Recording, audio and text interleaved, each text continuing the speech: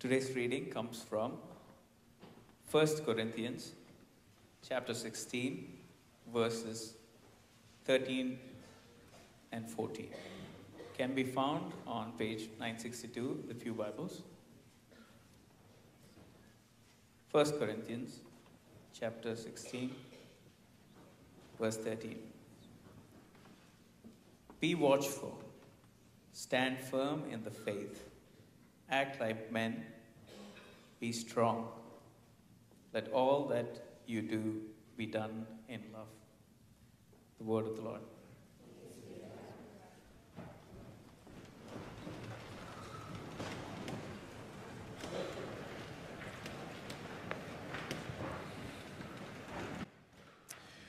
Be exalted, O God, above the heavens. Let your glory fill the earth. Giving honor to God the Father and to God the Son, our Lord and Savior, Jesus Christ. And also to God the Holy Spirit, as Amy said earlier, in whom we live and move and have our being. And to Pastor Gerald, with thanksgiving for inviting me to share the ministry of preaching with him, and to the elders who labor with him in leading us. And with love toward every one of you, good morning and buenos dias. I give thanks for another day to serve the Lord with gladness. The Lord has been good and kind to every one of us. Now, for those of you who are familiar with how Sundays go at Calvary Memorial, you are aware that if Pastor Gerald were speaking, this would be the time before the sermon in which he would tell us that today there will be an introduction, 4 ideas, 2 points of application, 2 ditches to avoid, a 9th principle, and quotes from Irenaeus, Augustine, a little-known desert theologian, and maybe C.S. Lewis also. Now, I'm not going to do that. However, I do need to explain that I have to step away from the current series in 2 Corinthians in consultation with our pastor. We are coming upon a section in 2 Corinthians that some see as a digression to the argument, or maybe even a seam in the book.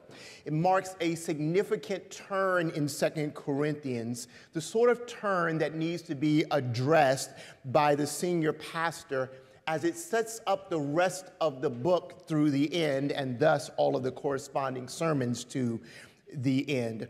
So Pastor Gerald suggested that in my deviation, I should consider an earlier thought in 1st or 2nd Corinthians and just tie it into the series. That is why we are in 1 Corinthians 16 today. Just wanted you to know that, because we do know that we're in 2 Corinthians. Is that okay? Good. I'm glad that's okay. So let us pray. Father, thank you for being our great God and King.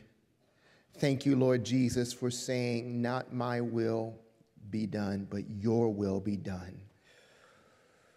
God, would you now work in such a way that the name of Christ would be magnified among the nations in Ethiopia and Somalia, in Ukraine, Russia, and other parts of the world, here all over Chicagoland, here in Oak Park. Would you exalt the name of Christ so that people see that he lives and that he saves?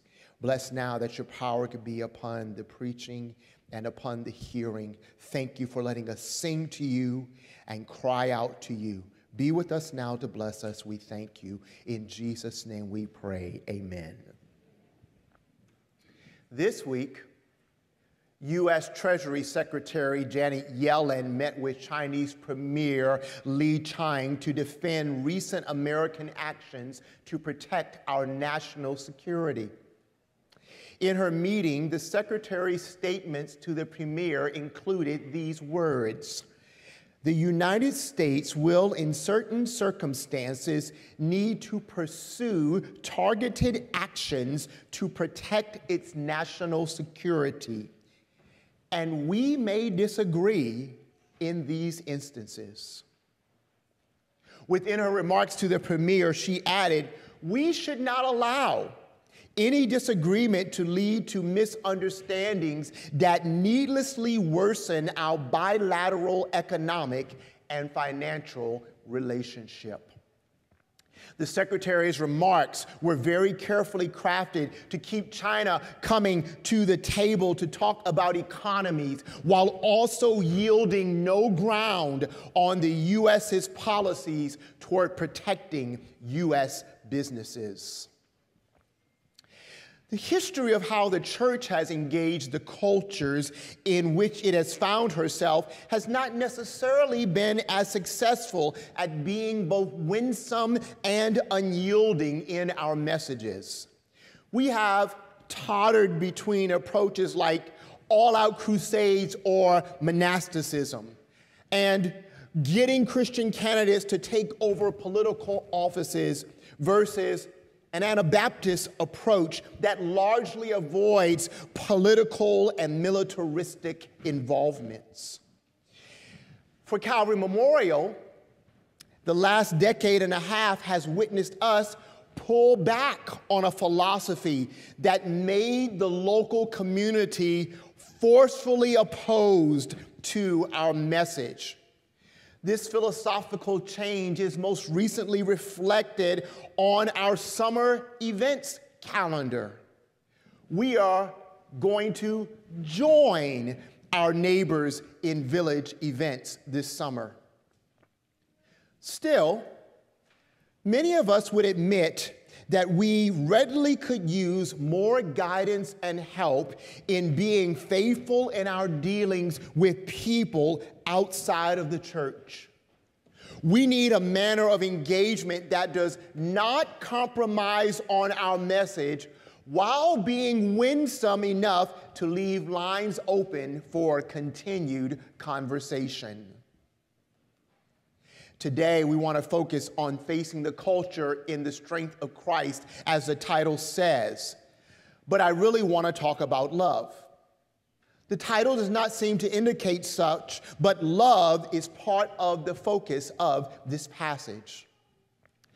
I will be discussing love as the only means to address every opposing force, hostile challenge, skeptical inquiry, and deconstructed dismissal toward what we believe as followers of Jesus.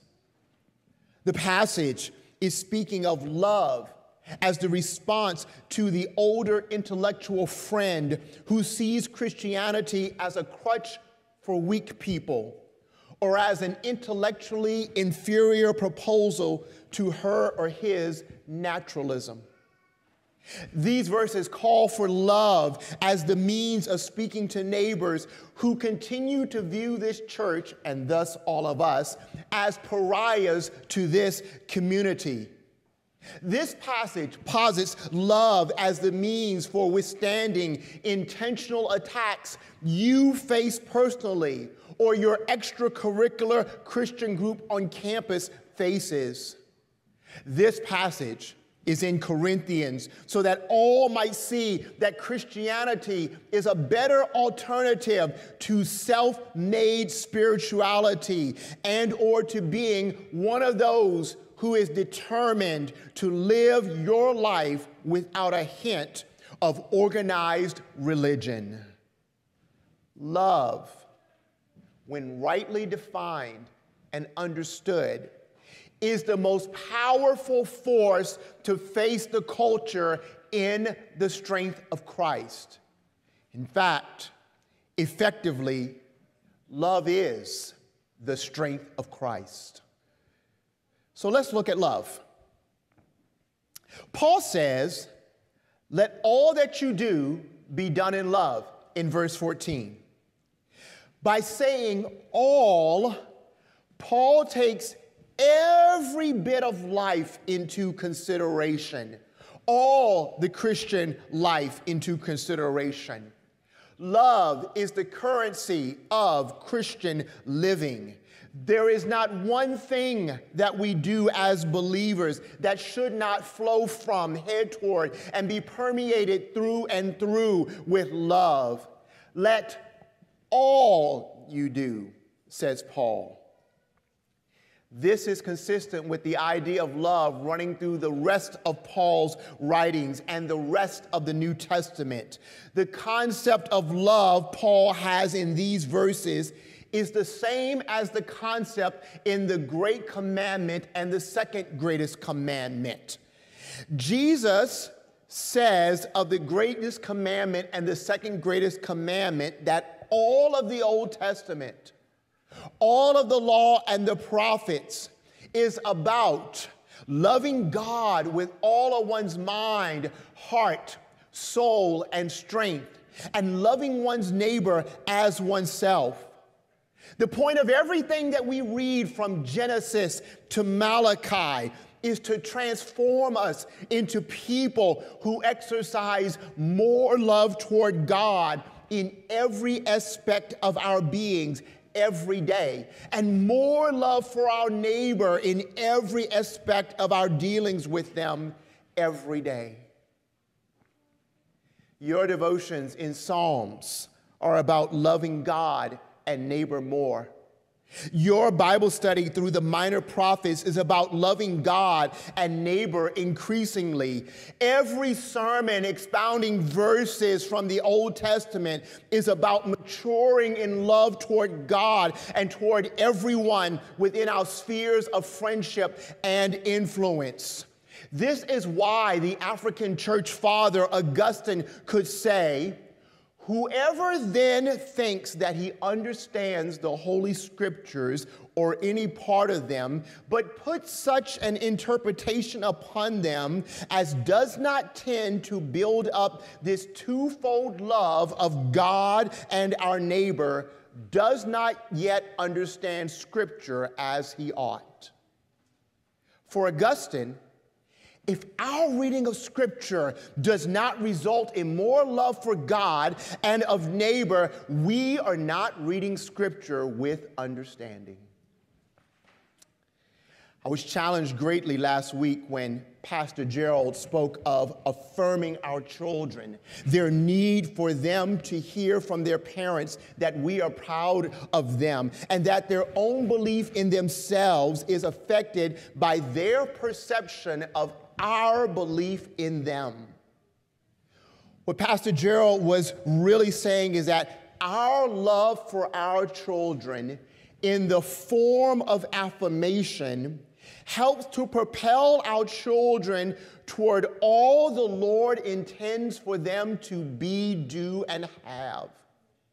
We are not affirming their foolishness, sin, or even their good works. We are affirming them. So I was able to be intentional in affirming 4 of our 5 adult children with whom I spoke this week, including one toward whom I have not affirmed much in recent years. I took my eyes off the works of the child, as Pastor Gerald told us to do, and I put my eyes on the child so I could affirm that one who has been hard for me to affirm, and for me to meet a practical need of that child this week. Thank you, Pastor Gerald, for letting the Lord use you in that way. How could our shepherd call us to do this? Because all of what the Corinthians were called to do, and all of what Paul did, all of what we are to do is framed by love. When Paul instructs us to be ambassadors who implore others to be reconciled to God, Pastor Gerald can call us to be in this golden chain of reconciliation, because that is part of how we love people in the world. And when Paul guides the Corinthians away from the need for letters of credentials and away from appearances of perfection that were promoted by the super apostles, Paul is doing so because this is what love would do. As said, Paul's idea of love is consistent with Jesus' idea of love. We already considered that Jesus spoke of loving God and of loving one's neighbor. Jesus also says that we are to love our enemies, people who hate us because we follow Jesus, people who are out to get us because they wish to do away with a world that needs Jesus. People who stand against us because they stand against the countercultural demands of following Jesus. John 13 and 15, Jesus further told the disciples to love one another as he had loved them.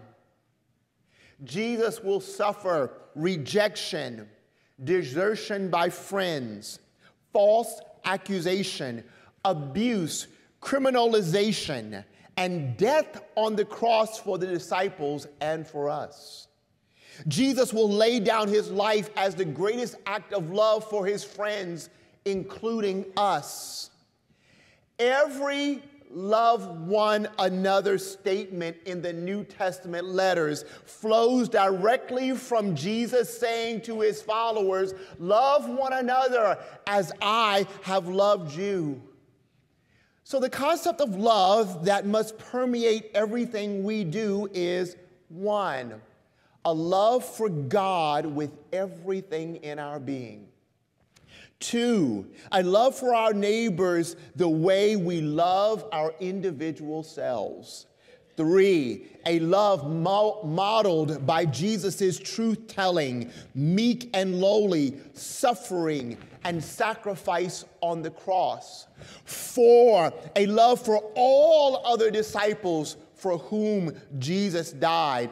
And five, that same love directed toward forces who mean us harm rather than good. That is a tall order. I think the term that covers this comprehensive idea of love is cherish. Paul uses the term cherish in Ephesians 5 when speaking of how husbands are to love their wives as Christ loves us, as Christ loves the church. The love that we have for our own health, our own well-being, that takes us to the gym, that makes us eat right and take vitamin supplements, that makes us look out for our very lives, is to cherish ourselves, to hold ourselves in the highest regard and deepest affection with the resulting appropriate priority of care. This is what Christian husbands are called to do toward their wives. Cherish also would cover ideas within the personification of love in 1 Corinthians 13, that very familiar passage we use at weddings. That is, we will be patient with those whom we cherish. We will not be rude or arrogant toward those we cherish. We will bear all things, be hopeful in all situations, and endure the worst kind of stuff for those we cherish. Now, naturally, we all know how to feel and perform the various facets of love. In every society, one can find sentimentality and affection. The world is replete with acts of self-sacrifice, selflessness, kindness, compassion, and goodness. But where do we find in the world someone who is consistently sentimental, appropriately affectionate, altruistic, self-sacrificing, selfless, kind, and good toward friend and foe and every fellow believer, while holding God in the highest regard, with the deepest affection for God, and with the appropriate priority of concern for the things of God? That is the difference that Christ makes in all of us. That is the difference that the gospel makes in every one of us. I have been studying much on sociopathy and narcissistic disorders recently because I have been encountering such personalities much more frequently than I did in my younger years of life. I don't know what has made me this sort of, hi, I'm a narcissist magnet, or hi, I'm a sociopath, I'm glad to meet you, Eric, magnet recently, but anyway. One thing I'm learning about narcissists is that they have an extremely difficult time admitting wrong. They love to flip our assessments of their wrongdoings back on us, not with gaslighting per se, but by focusing on how our talk of their wrongdoing is harming them or making them feel unsafe. I'm sorry, I didn't say that in the most loving way. Please forgive me. Sorry. When people outside of Christ get to know us, they should meet people who are concerned foremost that we are treating people the way that Jesus treats us, not people concerned about how others are mistreating us. When people encounter us, they should meet people willing to admit fault, who do not retaliate by pointing out the equal wrongs of another, and who are willing to consider the opinions of others. These are the sorts of loving stances that honor Christ, that love Christ. These are the sort of stances that give credibility to the power of Christ, of the gospel working in each one of us to conform and shape us into the very image of Jesus. Stances that show love for our neighbor. So why is this significant for us today? We are considering the entirety of 1 Corinthians 16, verses 13 and 14, in which I have said that this is about facing the culture in the strength of Christ. There are 4 commands in verse 13. Be watchful, stand strong in the faith, act like men, be strong, or stand firm in the faith, excuse me. The commands are not unrelated, as some commentaries have proposed. Instead, each of the 4 commandments is a stand against opposition. As New Testament scholars Roy Ciampa and Brian Rosner recognize, the first 4 of Paul's 5 exhortations in a row all reflect the kind of things a general might say to his troops before they enter into battle. Be watchful, stand firm, act like men, be strong. But as Ciampa and Rosner recognize, a general might say this, but he would not add in the faith after stand firm. Also, it is that little phrase in the faith that makes the opposition concrete. The watchfulness, standing firm, acting like men, and being strong are toward things that would come against the Christian faith, against our faith. They are cultural challenges to steer us away from our faith. These things can sneak up or be subtle, so we need to be watchful. These things can tempt us to doubt and deny what we believe, so we must be firm. They can be fearful or threatening, so we must act like men, which I will explain in a minute. Things that come against us will be perpetual, so we must be strong and be ready to endure rather than cave. And we must be watchful, stand firm in the faith, act like men, and be strong in the strength and by means of love. Let all you do be done in love, the second of the verses says. So allow me briefly to flesh out these 4 commands. First, we should be discerning with and through love. We should be discerning with and through love. Like the Corinthians, we should be concerned about subtle or masked attacks to tempt us away from our faith. But love should keep that from translating into mislabeling fellow brothers and sisters with derogatory epithets because something they have said sounds a little off. Love, instead, goes over and has direct conversations with coffee and gives fellow believers the benefit of the doubt. Here's what you need to say to arrange one of those coffees. Hey, I heard you say some things recently I want to ask more about privately. Do you think we could grab coffee together? See how easy that was? That's all you have to do to someone. Then go ask that person privately to clarify what he or she meant. The let's go get coffee or a meal together approach is loving, unlike blasting persons in social media. Second, we should hold our faith convictions with and through love.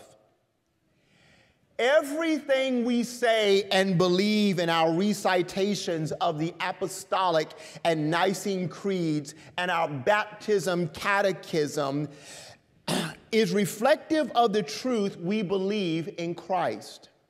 We must hold on to everything between one God, our Father, maker of heaven and earth, and the life everlasting, amen. We must hold on to everything in between those bookends, for to deny such is to deny the historic expressions of the necessary items for us to have the faith that we see in the scriptures. So we cannot let go of any one of those items any more than Secretary Yellen could budge on U.S. national security. And yet, we must be gracious when people differ from us on other things. As believers, we should not be given over to arguments, conspiracy theories, and divisions. The world has the power to do that without Jesus. Standing firm on our core beliefs should be reflected also in our life choices. Our faith is theological regarding the life of the mind, but our faith is also practical, touching our emotions, our souls, our bodies, and all of our activities. What steers people away from the faith often is pedestrian rather than propositional. Stuff like, Mom died when you needed her and God didn't save her. Your health is not getting any better, no matter how much you and others pray. Your marriage failed even though your spouse was supposed to be Christian, or the church you previously attended was hypocritical or harmful. Disillusionment, disappointment, and despondency are always at our door to tempt us to deny that the Christian life actually works, that it is actually possible to do, and that it offers deep peace and joy. We must stand firm against those temptations. And we must stand firm knowing that, one, Jesus never promised perfection, vindication, or absence of pain in this life. I really wish he did. I really wish he had. I mean that. I wish I could take away the pain so many of my friends are experiencing right now. I wish I could cast them into some sort of sea of forgetfulness to delete, erase them, make them be gone, even though I know from personal experience that such pains can drive us toward Jesus and more love to him. Jesus never promised perfection, vindication, or an absence of pain. And two, God is not failing us even though people are. Because God is faithful and God is good. Paul, Jesus, Joseph, the Apostle John, scores and scores of saints all throughout history would agree. Nevertheless, The culture around us will give us every reason to abandon the faith when we are struggling with the routine affairs of this life. The potential for temptations from disillusionment and disappointment means some of us need to take our studies of the beliefs of our faith to another level of depth so we can be prepared to answer the most challenging questions to our faith that will be coming to us. Others of us need more faithfulness in fellowship among maturing believers so we can hear the stories of the power of God working in others the way we are praying that God will work in our very own lives. Third, we should be courageous with and through love. That quirky phrase there, act like men, seems very politically incorrect on the surface. Even weirder are the various translations of the Greek terms, quit you like men if you're holding a King James Version, or be brave if you are holding the New King James Version. The translations that have something like be courageous have actually captured the idea behind the idiom. To act like men reflected a Roman way of speaking of one of Rome's first century values. Similar is reflected in the now archaic phrase, man up. And we're very familiar with that. The term in our text doesn't mean that women are not courageous. For Paul calls all of the Corinthian believers to this term without demanding gender conformity to maleness to accomplish what he is saying. The term also does not suggest that all men are courageous, for we all know stories of men who ran the other way in the face of potential death. Act like men is a term of ideal values, rooted in an ancient concept of courage. Even so, Paul is saying, be courageous by means and through love. Our goal within culture is not to conquer, but to invite. It is not to prove we are correct, but to persuade others with gentleness and offer our message with joy, but without budging on the message. The gospel has the power to save all by itself. We don't need to budge and we don't need to be afraid. Jesus will take care of the saving. Being courageous is in low quantities in many societies right now. It is much easier to cancel, to unfollow, to unfriend, or to bystand when someone is being attacked so that the attacker does not turn on us. Therefore, when we are watching the news, it is most commendable when someone pulls a person from a car that is burning in flames at the risk of the person's own life. But most of us never face something that dramatic.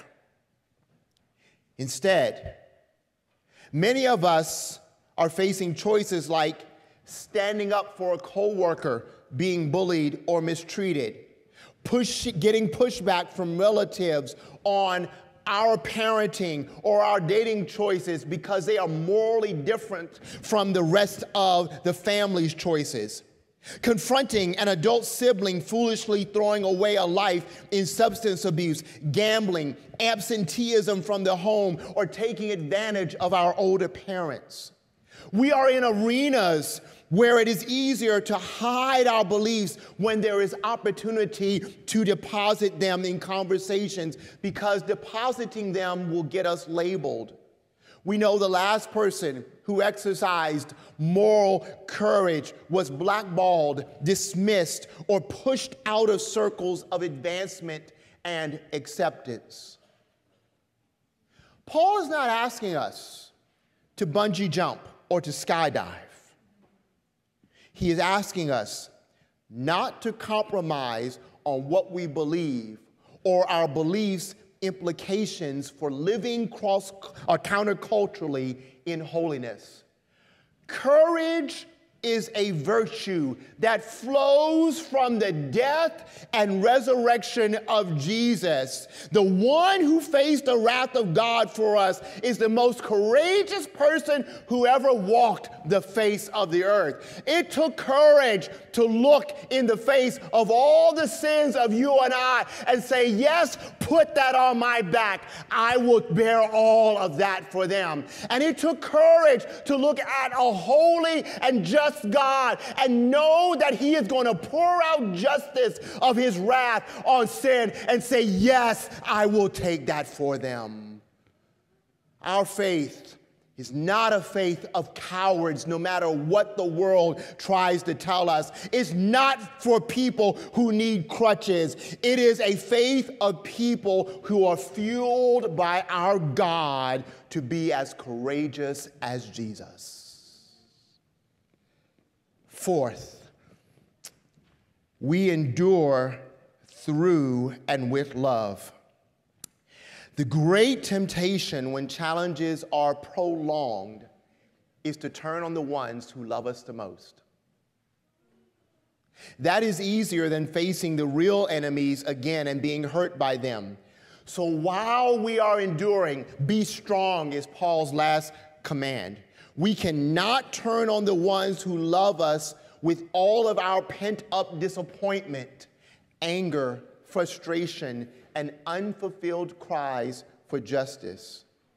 But we also shouldn't stuff our feelings. We should talk to a mature believer or a professional. Love is what makes us say we will strive to endure when the tough stuff just doesn't seem to go away. The culture will tell us to cave or to throw in the towel. Love tells us to hang in there because we can rest on Jesus. Father, we thank you for the grace that is ours in Christ.